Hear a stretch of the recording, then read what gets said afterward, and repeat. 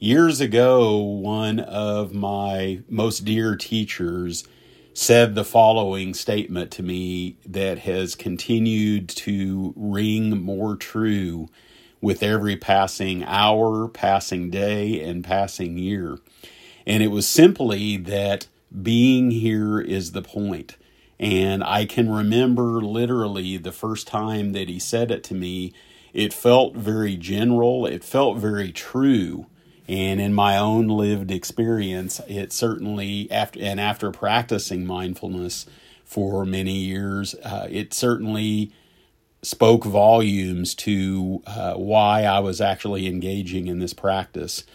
There was times along the way that I lost sight of what was really happening deep beneath the surface of all this. In other words, I was, dealing with the daily challenges of being able to cope in spite of having internal reactions that were sometimes very strong that I would get carried away with and no longer be here. I would be off somewhere else in my own head, in my own self-dialogue. Many times that dialogue was very self-defeating and not necessarily nurturing or very kind or gentle to myself. But at the same time, in spite of all of these thoughts that I would sometimes get very wrapped up in believing were true, and it was very tempting for me to do that because I was the one thinking them. So it is certainly something that I found to be very human.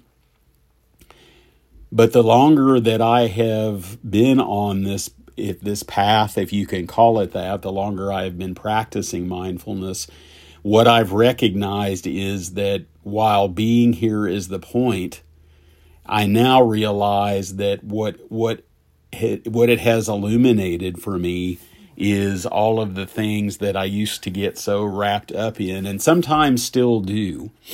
But at least now there's this recognition when I find myself getting really wrapped up in thoughts about who I am, or who I wish that I was that I'm not, or who I don't want to be, what I want, what I need, and what I think about what other people think about me, what I think about other people, and all of my beliefs about what it is that I'm doing and why I'm doing it have really become essentially noise. It's gotten to a point where, yes, those things still happen. I still have those thoughts. I'm just a simple human being. But at the same time, though, they're just really, I almost would say that they're really not that interesting anymore. I can see them for what they are. I can witness these thoughts. I had another teacher one time that said that that's part of the practice is really witnessing how we operate, how we actually deal with the thoughts that we're having, or how we sometimes don't deal with the thoughts that we're having. And that really taking the larger view of what all this has been about for me has been that I can simply let these thoughts do what they will. I certainly can't stop them. I tried for years and finally gave up. It has made much more sense for me. It's been much more healing. It's been much more nourishing. It's been much more beneficial for me to practice witnessing them, which is essentially undergoing or practicing mindfulness. Just simply watching them, paying attention to how I operate, so to speak, recognizing my part in this, which is there's a lot less of me in this than I ever dreamed possible. And I don't have to get so caught up in all of the beliefs about who I am. And in seeing, and even going further than this, getting really caught up in my perspective about things, because all that is just thoughts as well. All of that is essentially is formed through all these things that I'm believing about what I'm thinking, about what I'm feeling. I'm not dissociating or denying that I am a human being. I clearly can see and feel that I am. But I find that I can actually live daily life without really needing to put all of this time and energy into this identity of who I am and getting really caught up in what I think that I'm about. And not that there's anything wrong or bad with having an identity. It is. I found it to be part of the human experience. My brain may still be thinking thoughts of that, and there may be just a lot of habits of mine that, as a result of giving time and energy to these thoughts about who I am and these identities and this vision for what I see, my life being and what it is that I'm trying to make happen or where I'm trying to get, that these thoughts can go on their own without me necessarily holding on to them and living my life according to them. It almost becomes, in a strange sort of way, this kind of almost like this background music or even background noise that I can be in harmony with. Sometimes when my mind is just, when thoughts are coming one right after the other, or sometimes multiple thoughts are coming in at the same time, and it's so overwhelming. The more that I have, and this is available to any of us, anyone who practices, that the more that we practice being here and being present and witnessing all of these thoughts coming in at the same time, that there may be a tendency to feel overwhelmed, and that's sometimes what I find is a part of the process of being human. But I don't have to get wrapped up as the person being overwhelmed. I don't have to believe that I'm the person that is overwhelmed and then begin to live my life somehow oriented with the view or the vision of someone who's overwhelmed and can't do this or can't deal with that. I can just simply, to the best of my ability, witness these things, and they can go on in the background because of the biggest surprise of all in engaging in this practice is that these thoughts really aren't nearly as important as I once thought that they were.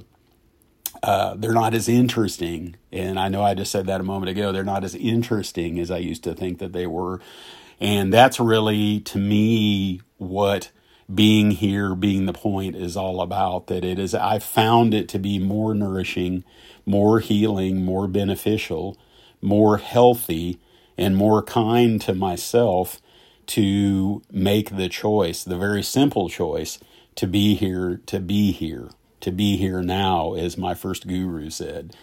I can do that without even really trying to do it, and it's not. It's something that I find that it's an innate orientation that I've had as a human being. It's just I've been busy spending a lot of my life chasing thoughts and believing thoughts and chasing an identity and trying to live from the reference point of that identity.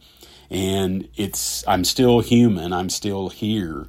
And yes, there are some days where I do get caught. I do find myself. I do catch myself in the act of getting really wrapped up in thoughts, only to finally just, it's not that I can will myself to let go of them.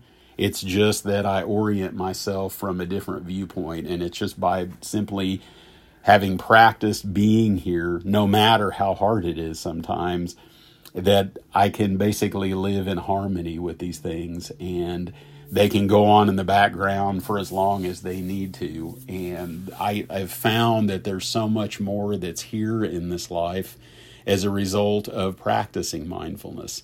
Never did I ever dream that that was going to be the outcome of this. All I simply wanted to do when I undertook this practice 3 decades ago, I just wanted to feel better. I just wanted to not suffer from depression the way that I had for most of my life.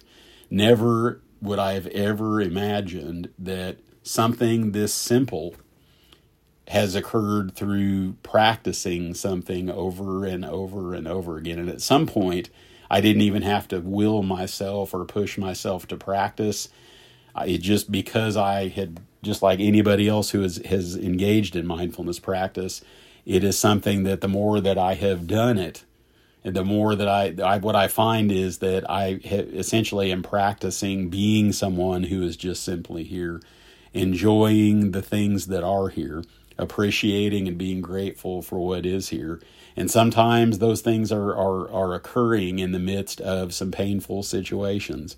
And I know that over the years that I have shared these notes from the journey that I refer to them as, there has certainly been a lot of challenges along the way. But I also do want to say that as a result of undertaking this practice, all of those things that I've shared over the years have occurred against a backdrop of things to be joyous about, things to be grateful for, that there was, even though there was a lot of noise and a lot of being unsettled and all of the negative emotions I can possibly think about naming, they occurred against a backdrop of being here in this present moment and having access to joy, having access to peace that I never knew was there. And that is ultimately what this practice has been about, and I am incredibly grateful for that.